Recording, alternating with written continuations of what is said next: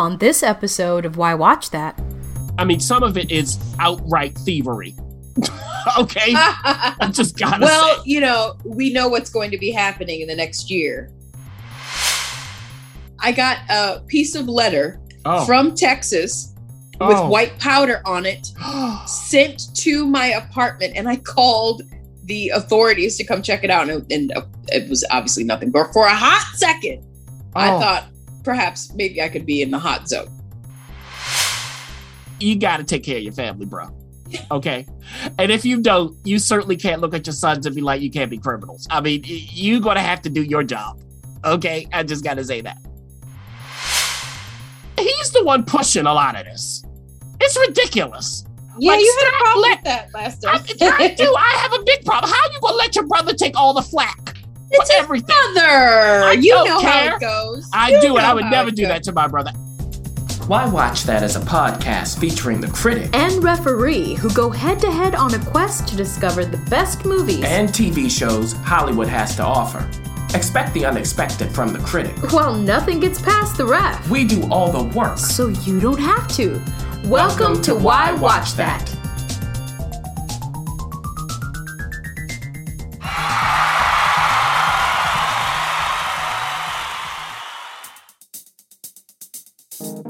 Critic? Yes. Critic! What? Have you heard? We just got a Buy Me a Coffee page. What's that?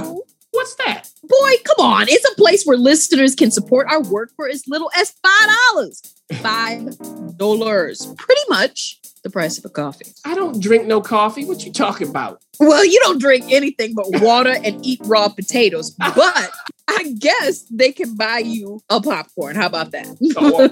Yeah, all right. Yeah, right.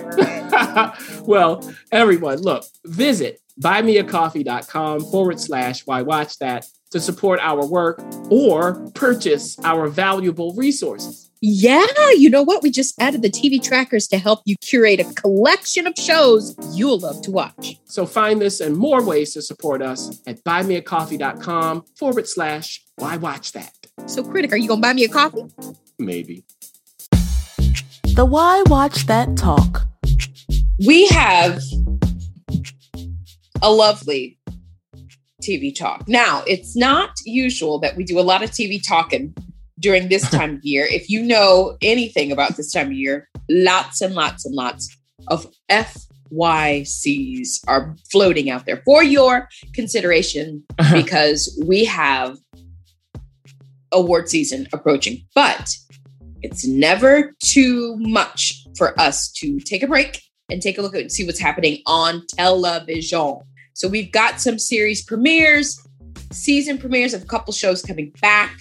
We've also we're saying goodbye to a couple of shows for the season that we know of. And then, we've got a sneak peek at one of our favorites. So let's get cracking and start on a new show called The Wheel of Time. This is on Amazon Prime. So you can watch it if you have a Prime account. We know you got a Prime account because it is holiday season. So you got it. You just may not know how to access it. But Wheel of Time is its new fantastical edition. And I think Amazon is starting to take that essence of fantastical, either if it's going to be the comic world or, trilogies that were famous. We're not going to talk too much about that. I need to see some footage, but a famous trilogy. They're doing Hannah. I mean, they're really taking on these big budget, big picture looking, feature-esque looking projects and turning them into television shows. So with this edition, The Wheel of Time, we've got a cast, especially a cast member who's pretty well known. Yes. Is it enough? Because, in the previews, I'm seeing all kinds of people grabbing stuff in the air and swinging stuff and, moving stuff and big scary things. Is it really worth all the hype? Oh, well, there are two things going on here in this world. There's dark power, and dark power is used by certain men who ruined the world. And they were led by some person called the Dragon. Okay. All right. And then there's light power used by certain women who picked up the pieces after men destroyed the world via that dark power. Now, these women now vow to protect it, and they have their work cut out for them because the next dragon is out there. What happened to the old one? Now, so they got to find this next dragon. Where is he? And take him out before the dark finds him. So the search has commenced. And during the search for this dragon to be, Rosamund Pike, her character, and her male companion come to a little village. Now, this little village is replete with a pair of star-crossed lovers, two of their friends, and then there's some healer who has an attitude when she sees Rosamund. What's that about? She got an attitude toward these women of the light. But just what do they find in this mountain hamlet? Well, the race for control of the world is on. Now, here's my review. When I was watching this, Raph, I was thinking of two things, and you alluded to one of them, or maybe both. But this is like a shallow blend of Merlin. I mean, you look at the effects and you're kind of like, ooh. And Lord of the Rings, of course. Of course. Yeah. I mean, you get the fantasy lore, some of the characterizations and names. I mean, some of it is outright thievery. Okay. I just gotta say. You know, we know what's going to be happening in the next year. And I'll come right to that. That's right. But the problem is they don't explore the characters enough or explain the world with enough depth early on for anything to really matter. But if you're a diehard fantasy fan, you might be able to forgive this show's lack of urgency and have the patience to trudge through it. It's not a total bore, just a partial one. But if you find that this is not your thing, and you'll probably know for sure whether it is after you see the opening scene of the second episode, I would say. You'll meet a certain villain, you'll know. So you'll find out whether it is your thing or not. If it's not, then as the ref is saying, you might want to wait for Prime Video's actual Lord of the Rings show, which will come to us in September. Let's hope it has greater potency. Or if you want to have some fantasy fun right now, watch all seasons of Merlin. And that really starts cooking in its second season. And you can access that, by the way, via Prime Video as well, along with Hulu, among other platforms. Well, there you have it with that. Again, it's about 8 episodes on Prime. They've already cranked it up for a season 2, so they like it. We'll see if everyone gets on the wheel of time. Only time will tell where the wheel will go. Oh, my goodness. Oh, that's bad. Okay, let's move on to something you couldn't probably get more opposite than HBO Max's new show called The Sex Lives of College Girls. Now, I'm going to be upfront with you. I have absolutely 100% nothing in me wants to see college girls having sex. Don't want to see it. I'm sorry, just don't. So there it is. It's coming out. 2 episodes have already premiered. And then you can get another batch coming up pretty soon. As of taping, you'll be able to, really get going and see if this is for you. Now, we already know that HBO has brought back a favorite show. Is this anything like that other sex show? And let me be very straightforward. I'm talking about Sex and the City, not anything sinister, no Skinamax. Well, the real question is, to go to what you're saying there, Ref, the title of this show, when you hear it, is it an accurate depiction of what you'll see? Now, with that said, there are 4 freshman roommates at a prestigious college in Vermont. There's Bella, who wants to be a comedy writer. She also eagerly awaits having a sex life. She's sex positive, y'all, she says. But how are those two things going to mesh? There's Whitney. She's the daughter of a senator from Washington State and a great soccer player who's having a secret affair that could be seen as inappropriate. The question is she as in control of everything as she seems to be? There's also Kimberly. She's well-meaning, but has never been surrounded by people from diverse backgrounds. But maybe her work-study coworkers will help her adjust. But how? She also has a boyfriend, but they haven't done the deed. Well, why not? And the last of the four, Layton, is from New York City and has quite the attitude. She was supposed to be in the same room as her two best friends from high school. What happened? And her older brother, Nico, goes to the same college. Is that going to complicate things? But the real question for her is this. Is she hiding something? Now, of course, for all of them, surprises and growing pains are in the offing. Now, stylistically, at times, we're thinking of this title, we're thinking of what the ref said, Sex and the City. This is more like a throwback to the 80s and 90s than something trying to push the envelope. And I didn't mind that. But at other times, it would be closer to a grownish, actually, is where I would put it.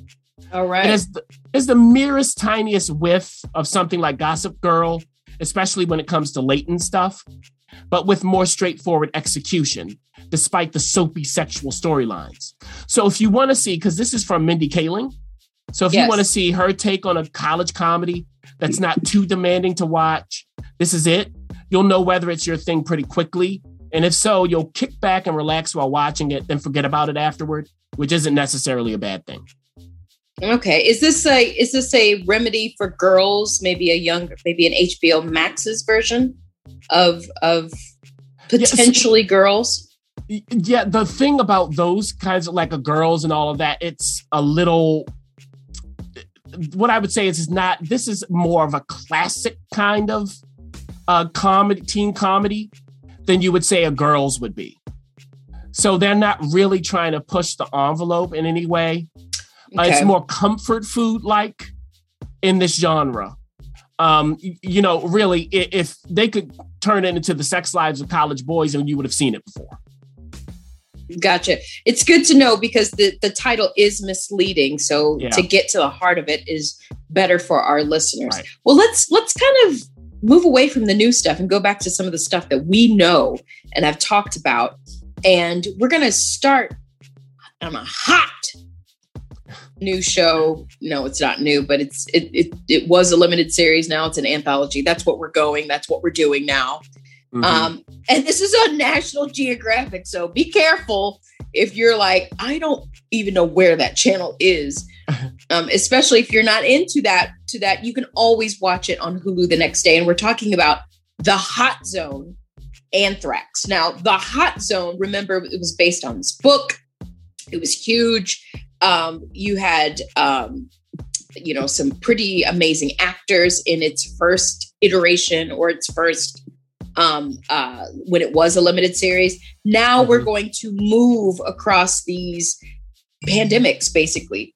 And so, the question really becomes, how far are they going to go with this? And are we going to reach up to Omicron or, oh my goodness. How far are we going to go with this? But for those of you who remember, Anthrax was really, this was 2001 and it was a big thing that was coming out. So just curious as to see how they are handling this. Is it quite the way you remembered, Critic?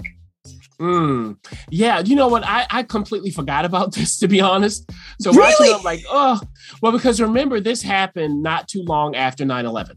It sure did. And can I tell you why I know this very well? Because I got a piece of letter from Texas with white powder on it sent to my apartment, and I called the authorities to come check it out, and it was obviously nothing. But for a hot second, I thought perhaps maybe I could be in the hot zone. So, oh my! I'll never forget it. Never forget it. Well, keep that in mind as we talk about this second season here. So they start us off in like 1979 and in Russia. And, we see what's going on with them and their little secret labs and what they got going. But something leaks. Now, how do they handle this leak? And the thing is, as we shuttle forward to 2001 in the States, When it comes to Russia as an adversary, will they be the ones, administering a direct attack? Or are they willing just to give our other enemies help so that they are not, the ones doing it directly? Now, as we mentioned, 9/11 has happened. There's a massive focus on that, of course. But this could be cover for other attacks. And the question is, when it comes to other attacks, what could they be? And will we be prepared to take care of them when they happen? Now, in Florida, there is a man, he gets sick. How did he get sick? Is it anthrax? They've got to investigate. But the question is, for the FBI, do they have time for this? They've been getting a lot of these kinds of scares and they've turned into nothing. So Daniel Dae Kim plays Matthew Riker. He's an FBI agent. He specializes in microbiology. And he goes, there's something going on here. Because there's certain circumstances surrounding this case that make it seem like it might be more than what they've seen up to now. There's also Tony Goldwyn's character, Bruce Evans, who's a microbiologist. And, he's the one who can tell you whether it's anthrax or not. And he also has some opinions about how things are going. Also, is he paranoid or is someone after him? What's happening? We also have Dylan Baker, who plays Matthew's agent, FBI agent boss. Now, Dylan Baker ain't playing here, but he's the one who has to, wake up and go, wait a minute, is this a real thing?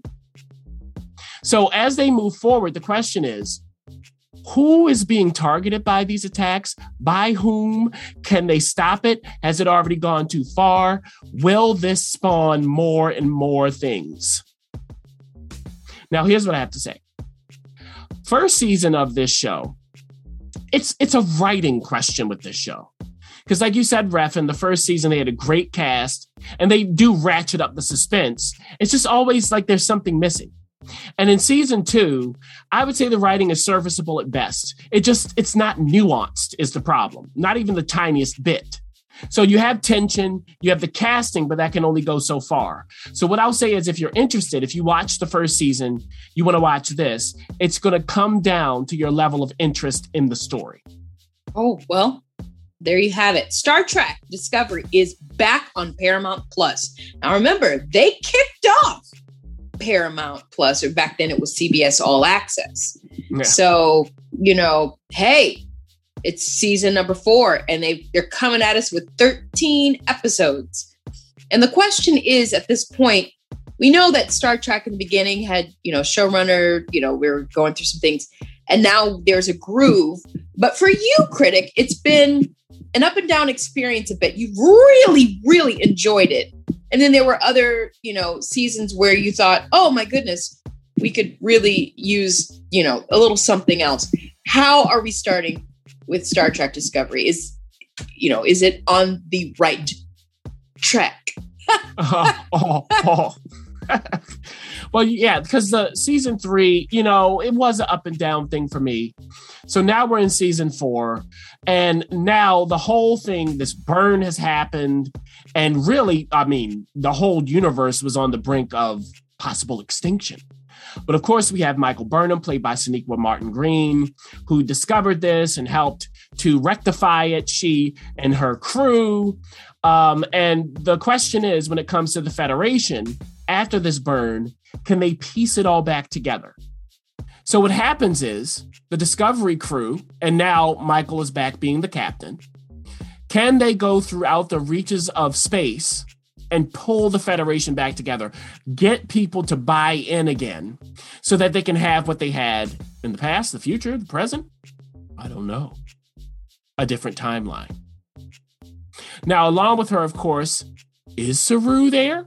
He was the captain. He was number 1. What's going on with him? He's back with his people. He wants to be a leader there. Can he deal with the Discovery and his own kind? There's also, of course, the whole rest of the crew. There's Tilly. What is she up to? She was a number 1, and now what is she doing? There are also other kind of people coming in here because there's this spore drive thing that Paul Stamets can control, but somebody else can as well. Oh, yes. And this someone is attached to Michael. Who is he? What's up with him? And this person, he has his own planet to contend with as well. And we see this in the opening of this season. And something devastating happens. What happens to him in his mind? And can Michael be there to help him or not? And then, of course, if we come back to the Federation, they're starting to get back, the whole hierarchy. So who's in charge? And this person wants to come and see Michael in action. Why? Michael's very suspicious. Does Michael have any sort of point? And then as we move forward, we find, of course, there's always this big threat in every season. There's a huge threat. There's a huge threat out there. They can't even figure it out. It almost seems like the laws of physics are breaking down. And this threat is devastating on a planetary and possibly universal level. They got to get down to the bottom of this. Now, what I'll say so far in season 4, what I would love for Star Trek Discovery to do, and this is a consistent thing, is focus on the threat and the action. That's this show. The personal stuff doesn't heighten it. It dilutes the power instead. So when they move it along and go after something that's good, when they don't, you're just waiting for the next moment. So that's what I would say. I'm still fine watching it. It's just still up and down.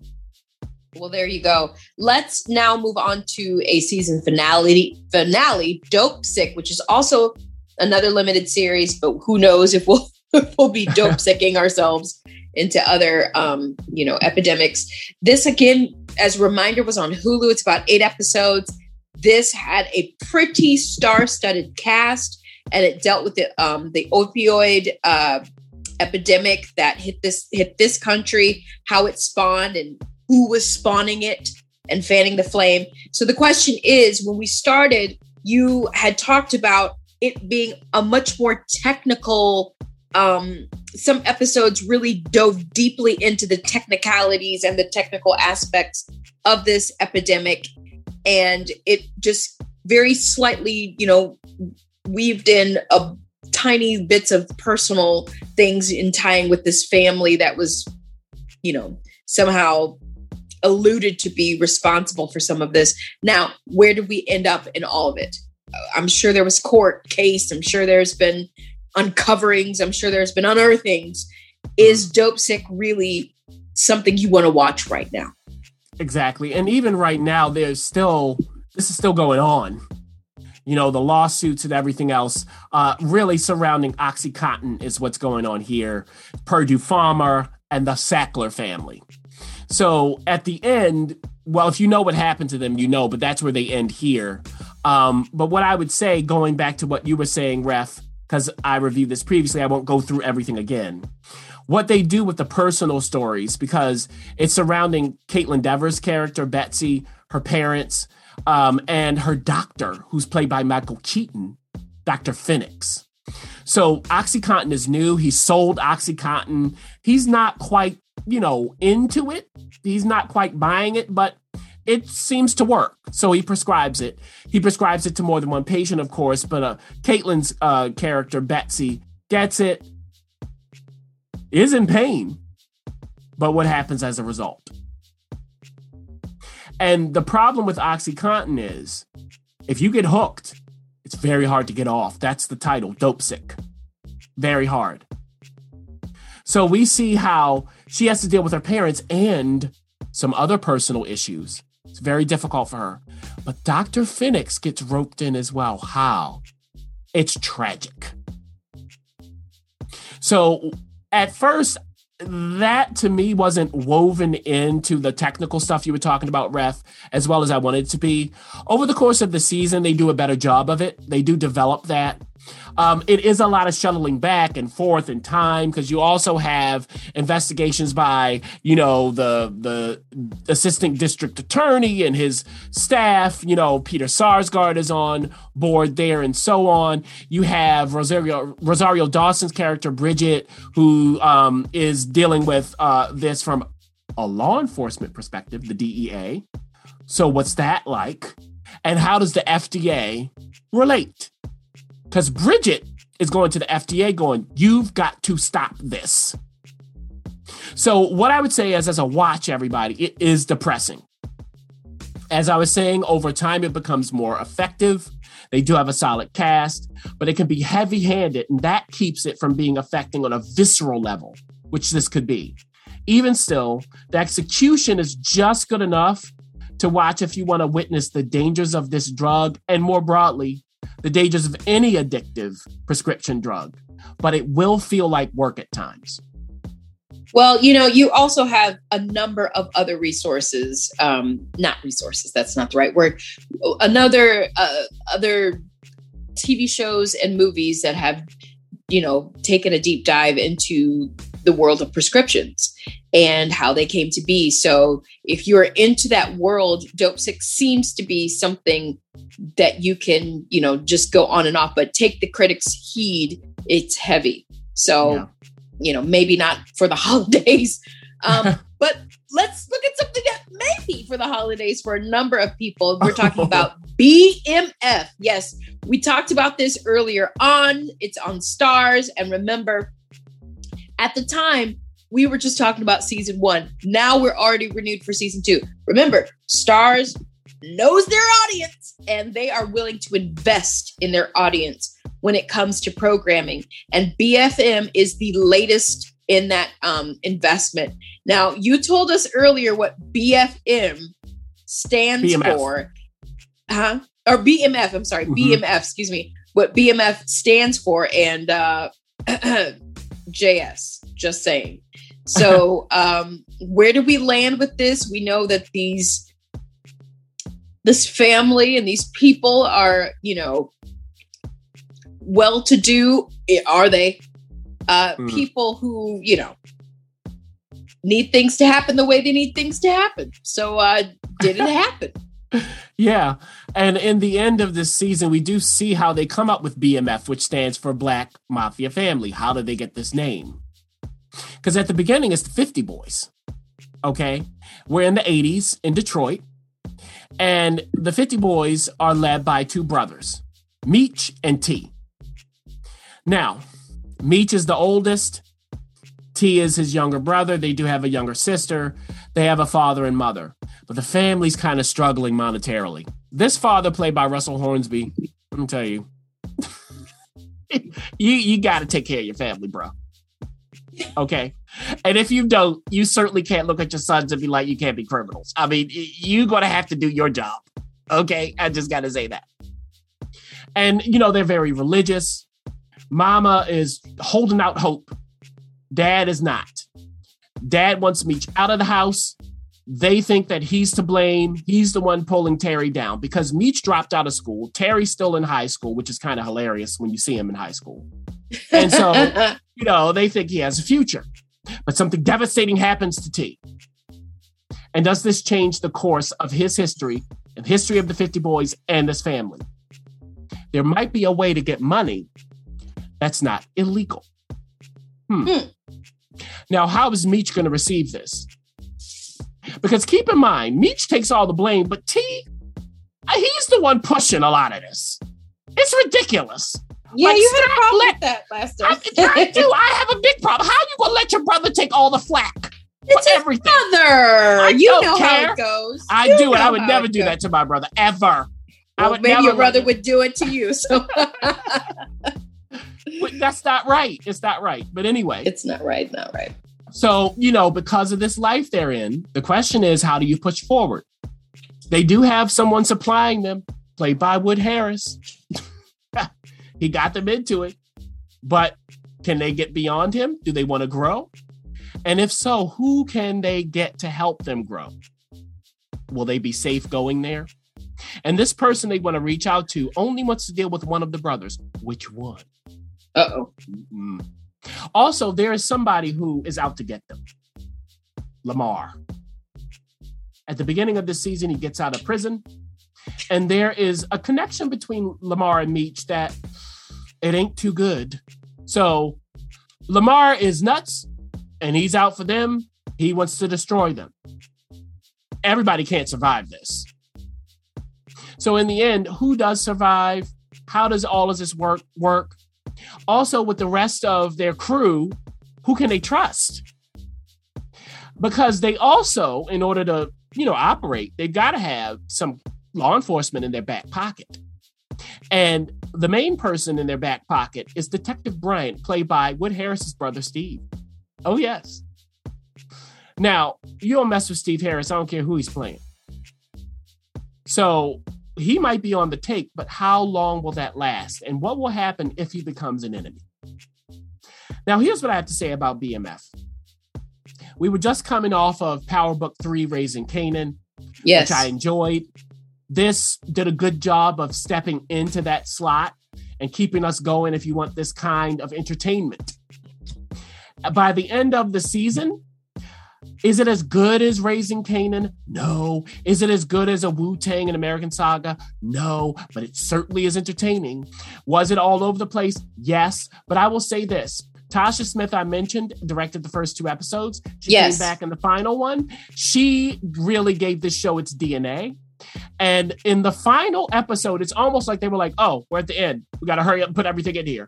It was a ridiculously funny ride. Now, I don't know how successful that is, but it certainly wasn't a dull moment because Tasha Smith demands that you go there. So if you haven't seen BMF, but you like this kind of thing, check it out. It is entertaining. Is it as consistent as it could be? No, but really that doesn't matter much. Well, there you have that. Now let's get off that and talk about something that is returning, but it's a sneak peek.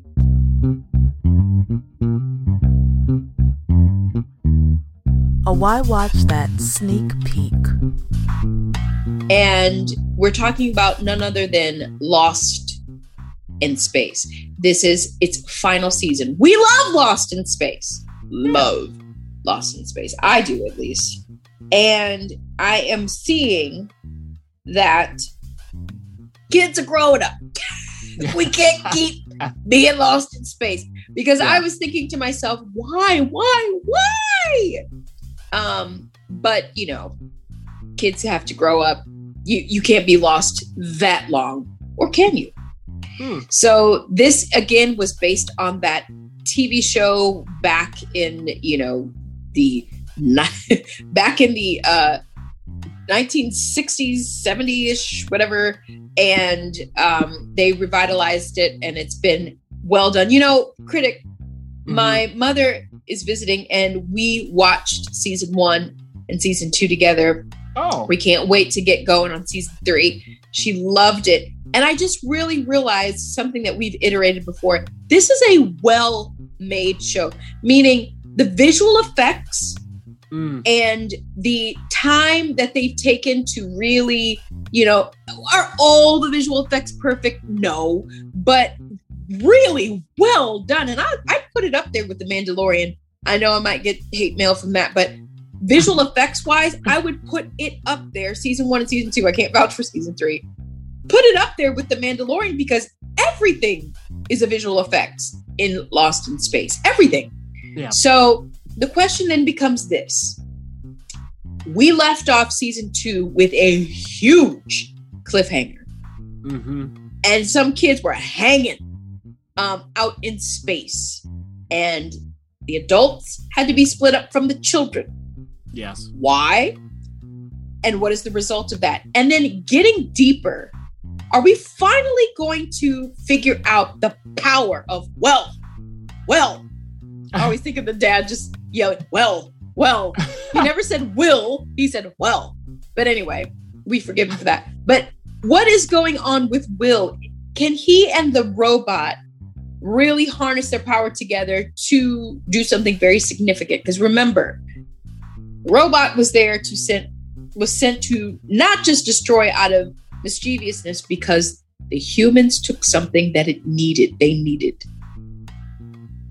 question is, where are we at with season 3? Are we done with that? Or are we going into deeper trouble, as this family does 5 times every episode? I mean, it's life or death 5 times every episode for this family. Yeah. Well, you know the answer to that. Now, and I'll come back to those effects later. Yeah, because Toby Stephens, who plays the dad, he ain't American.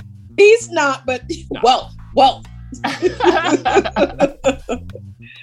So in season 3, like you said, Ref, the adults are separated from the children. And by separated, we don't mean, they're on different parts of a planet. They're in completely different galaxies. So the adults, and here that's Maureen Robinson and John Robinson, the father and mother. Well, what happens is a year passes, because you were talking about the age, so that's how they explain it. Okay, I was going to say, we had a whole pandemic. Yes, because Will is getting old. So, they give him a year. And there's a scene at the beginning of this season that's before the jump of a year. And I was looking at him going, he's older. And then they went a year. So, they took care of that. Okay, good job. So the parents are like, oh my goodness, we can't get back to these kids. We have no way to do it. I mean, all the kids. Yeah, all the kids are gone. And Maureen is almost given up over this year. What does John think about that? Now, the kids are, of course, led by Judy. Yes. Of course they are. Dr. Judy. Now, Judy is trying, of course, to reconnect with her parents, get everybody back together. Also, they are close to a certain spacecraft that has meaning for Judy. What meaning?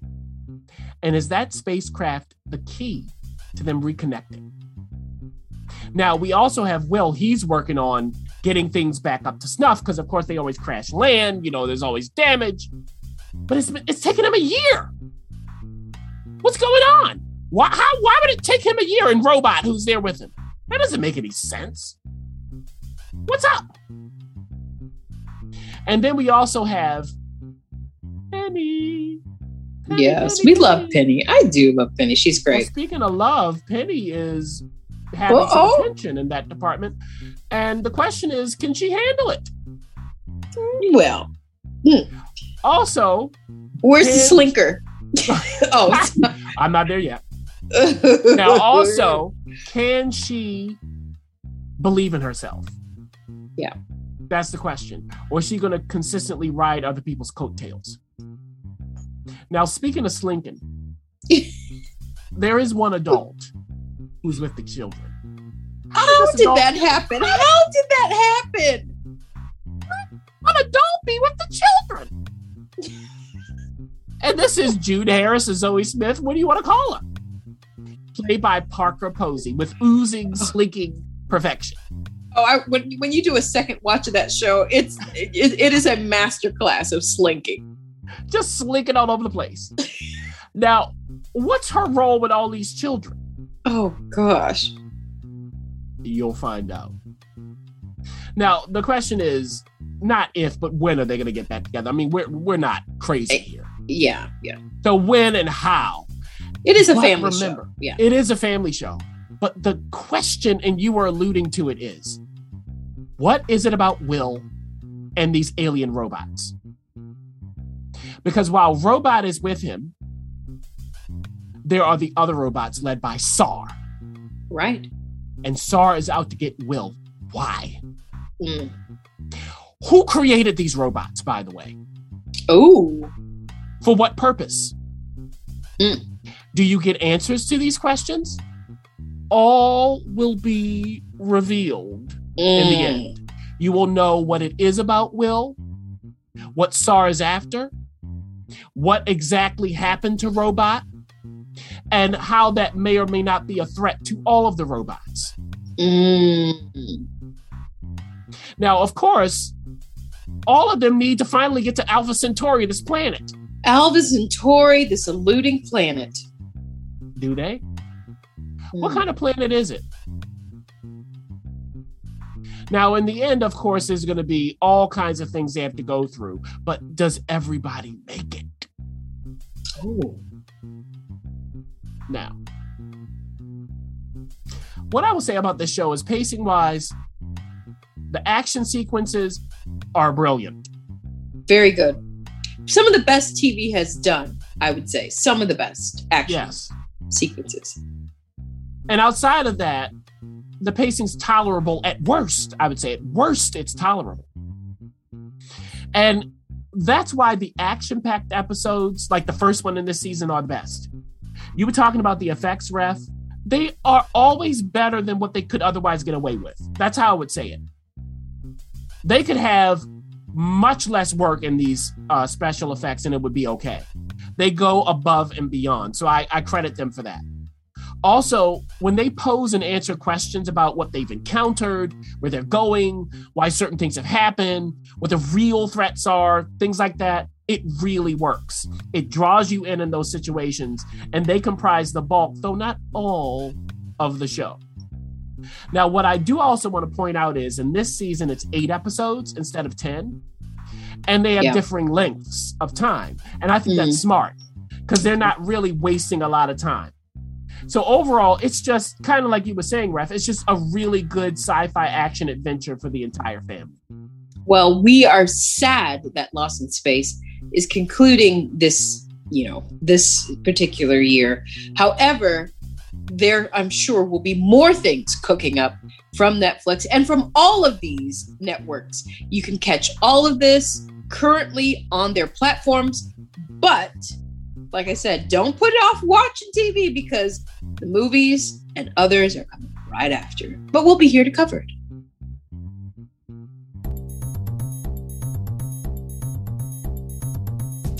Thanks for listening.